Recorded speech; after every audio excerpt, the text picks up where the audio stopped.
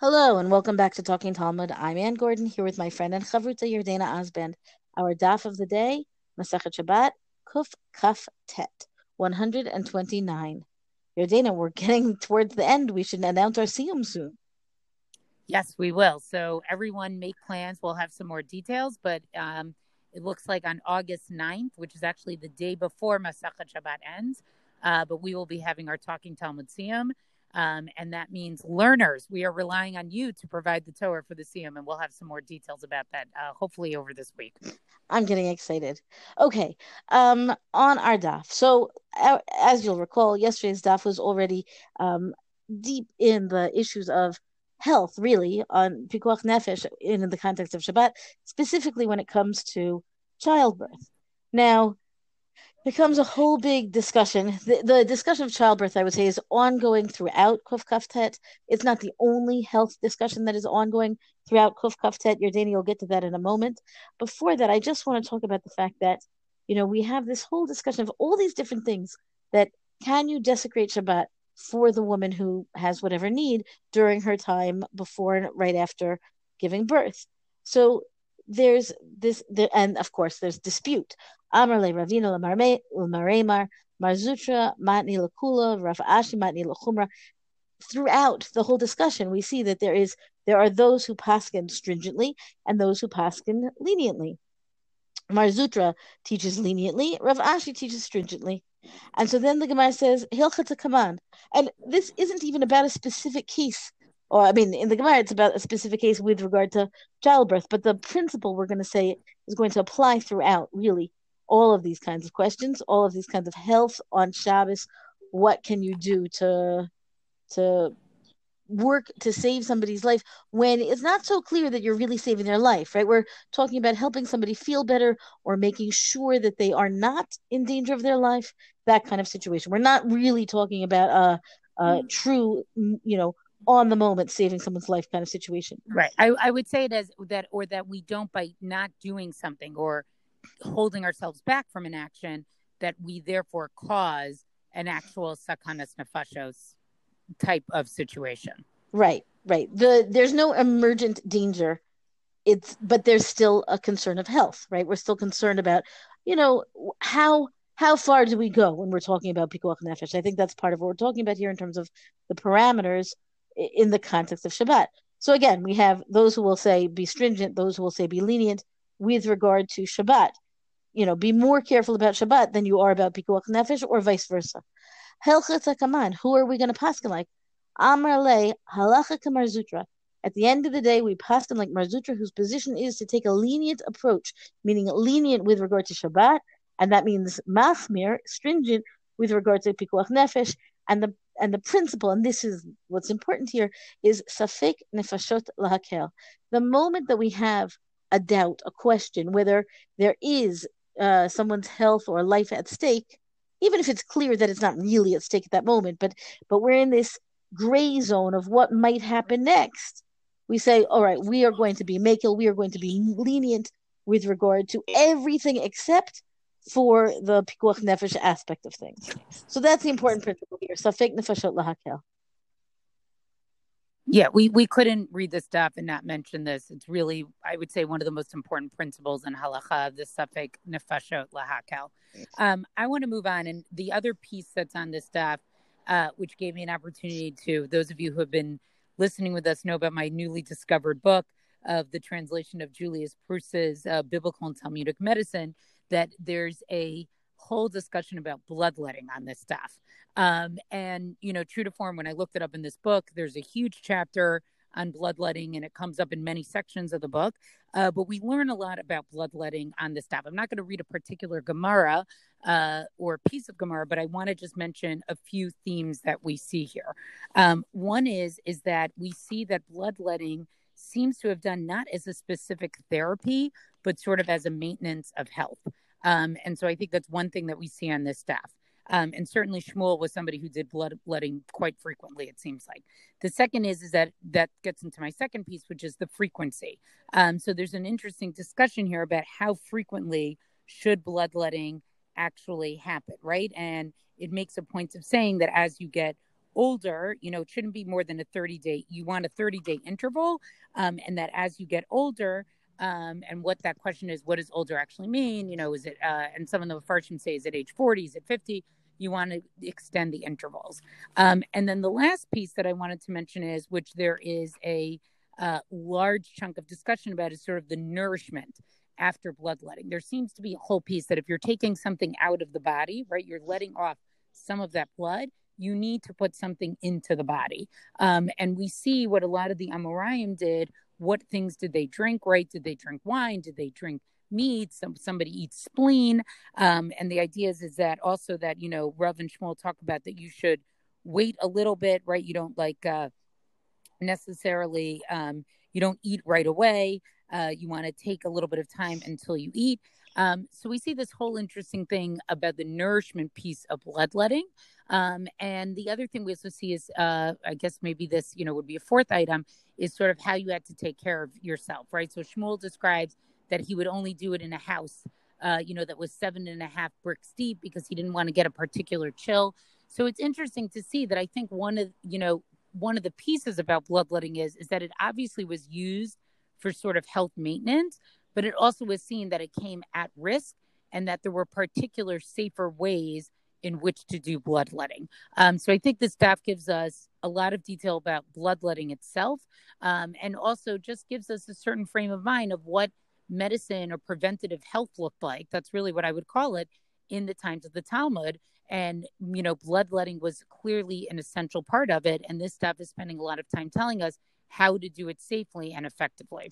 So let me ask you in your doctor's hat, because my understanding has always been, and I've encountered bloodletting as a common pseudo-medical practice throughout the ages, through novels, through history books, right, long after the time of the Gemara, but also long before the current day. So my question is, was there something to it? Because I was always under the impression that there was not. Look, this is something, again, that, like, if I wasn't doing this in the context of Daf Yomi, I probably would spend a little bit more time on it. I think, this is always a question when we encounter something that no longer is done, as a Daf. The only thing that I can think of is that we certainly do have some blood diseases, particularly, there's something, a medical procedure that's called plasmapheresis, which is the idea of sort of taking some of your blood out. That can be a treatment sometimes so it's the removal of like blood plasma. So that is something that we sometimes do. And there are different ways to do it. So I would say there are modern ways. Maybe that's like a modern type of bloodletting. That's how I would sort of describe that. Okay, fair enough. I think it's very clear that, even to the extent that Chazal's medical knowledge was limited, given the science of their day, they clearly were focused on medicine. They clearly were paying attention to issues of health. Right. I think that's actually the more important point. And, first of all, I just want to say something, that plasmapheresis is not so common in the United States. It's more common in other parts of the world. But I think that's actually the point, is that I think a fully rounded Talmid Chacham, and we've seen this time and time again, that also part of imparting sort of Torah wisdom was not just sticking to Torah Shebachtav, Torah Sheba'al Peh, but really speaking about all areas of life. And we see this very clearly on this page, right? We are looking to the Amoraim to give us information about what is the healthiest way and to describe the importance of blooding. And that the Gemara seems very comfortable with is under the guise of the Amora or of the Talmid Chacham. And that these were things that they were well versed in and really thought about. Right, clearly. And this tradition carried on, right? Rambam, Maimonides was a doctor, Nachmanides, Ramban was a doctor, right? The number of rabbinic figures who, in addition to being rabbinic figures, were also medical figures, is well known. Right. And there's probably even more information about bloodletting in medieval literature even than it appears in the Talmud. But that's a whole separate discussion. Right. Okay, so I wanna well, bloodletting kind of goes throughout this stuff. So I'm going to jump back a little bit or forward, as the case may be. There's, again, also throughout this stuff, there's this discussion of the woman in childbirth, childbirth. And Yardain, I know you're going to pick up on that in a moment. But so in this discussion of, when she's in the throes of childbirth, and the question is, is she at 3 days after she gives birth, 7 days after she gives birth, 30 days after she gives birth, within all of these constraints, she's able to still make these requests. I mean, she's still considered this woman whose health is at stake, and and if what she needs requires the desecration of Shabbat, then you go right ahead and you desecrate Shabbat. Except for here we have a caveat, and which we did not see before, and I think that it is part of the difference between, within these gradations of experience post birth as compared to during birth or right before. Rav Ula Bered Rav Eli, the Amar Kol Tzarchei Chole Nasin Al Yedei Aramai B'Shabbat. So this is Rav Ula, the son of Rav Eli. He says, basically, to the extent that it is possible, when you have somebody who is sick, but that the person's life is not in danger, right? Again, you're not rushing to take care of it that second. So then any of those needs that you're taking care of for the sick person, use a non-Jew, right? It's very clearly what we today would say, Amir La'akum, we would say, go find yourself a non-Jew, a Shabbos guy, right? Whatever, for the sake of doing exactly these same things, which presumably in the absence of a non-Jew, the Jew would make sure to take care of them. But let's have a bit of an easement of how much desecration of Shabbat is going to be done when there is an alternative. Rav Hamnuna, the Amar Rav Hamnuna, davar she'in bo sakana, omer l'goy v'oseh. The moment you're in a situation where there's ein bo sakana, it is not a dangerous situation. That's when Rav Hamnuna says, under those circumstances, you say to the non-Jew, to do the act that will help the person in need, and the non-Jew performs that act. Now, of course, that's also interesting, the implications that you say directly. None of this hinting around that we get into when we're talking about, other forms of speaking to a non-Jew for the sake of having some kind of need of malacha done on Shabbat. That's really the classical case of a Shabbos goy. But in this case, there's a medical need.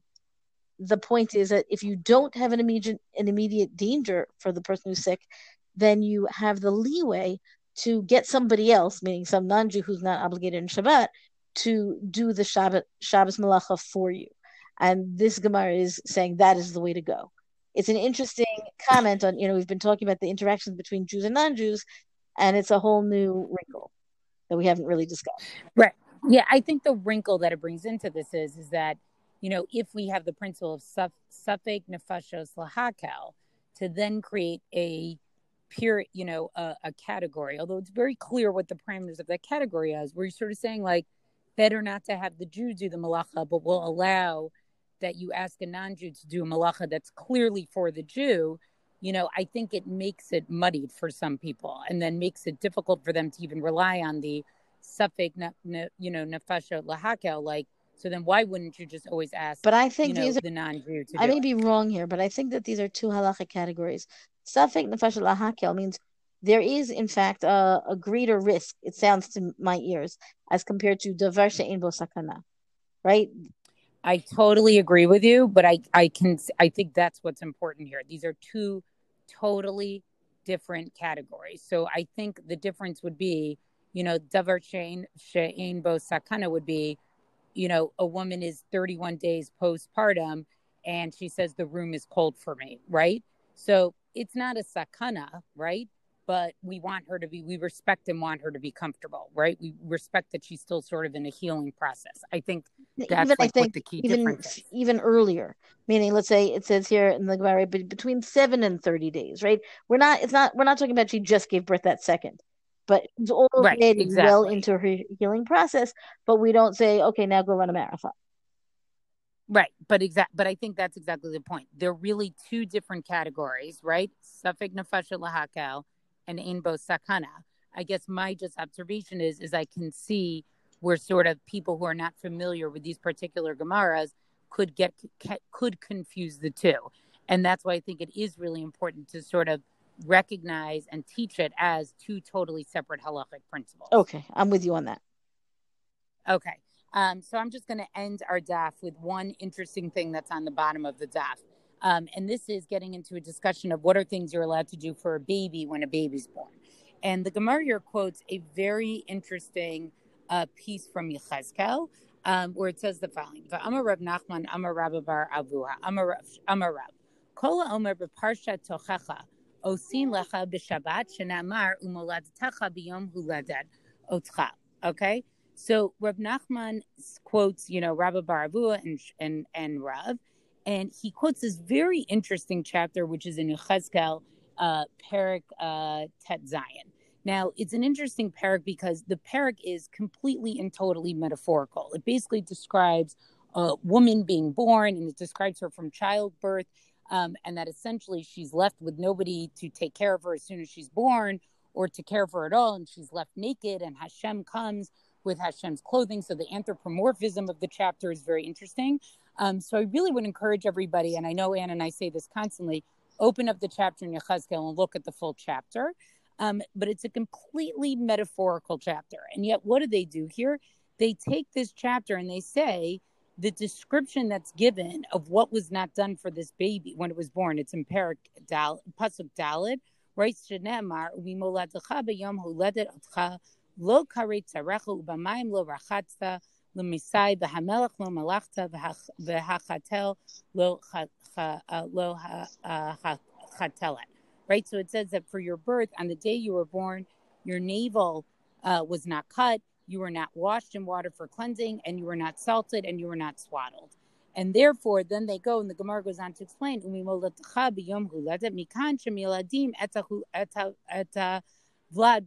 right? From here we learn that on your birth, on the day you were born, so we learn from here that if one delivers a newborn on Shabbat, you can deliver a newborn on Shabbat.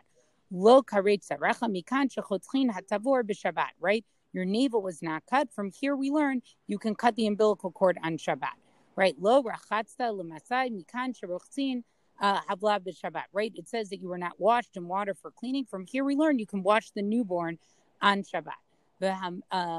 Melach lo melachet mikan shemochin havla b'Shabbat. This I don't totally understand, but I guess you salted the baby. I'm interested what that is. Maybe that was a way of keeping them warm. Right, and that you were not swaddled. From here they can swaddle the newborn on Shabbat. So it's interesting to see that they take a parak which is so clearly metaphorical and learn real halacha l'masa, right? Like they say, everything that wasn't done to this metaphorical newborn in Yechezkel are things that you practically can do. And I think it's just a great read of using, I guess you would call this an asmachta, right? Like they know what the halacha should be, but it's really trying to find a pasuk to pin it on.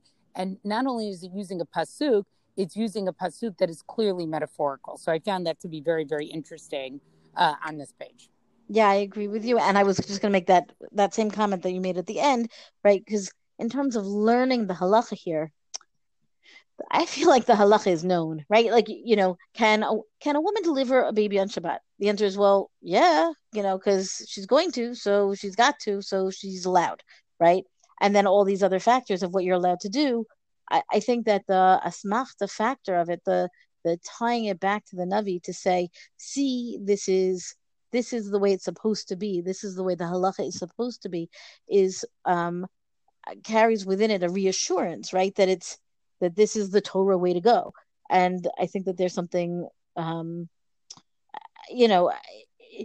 we've said before, can't we just say, well, obviously, and I think that the answer is sometimes you can't just say just obviously, that we need to have that support from the biblical text. And then the thing that would have otherwise been just obviously gets that greater, this lovely Yiddish word. Well, I would say it differently, right? You could say also that someone will come and say, well, like maybe you don't need to cut the umbilical cord. Maybe you don't need to swaddle them. And so thereby using this pasuk, even though it's metaphorical, it's saying like, no, these are the standard things that are done to a newborn as soon as they're born. And that point, and the umbilical cord example, not even a question. The umbilical, right. The Gemara says straight up, right? If you leave the umbilical cord, you're putting the baby at risk.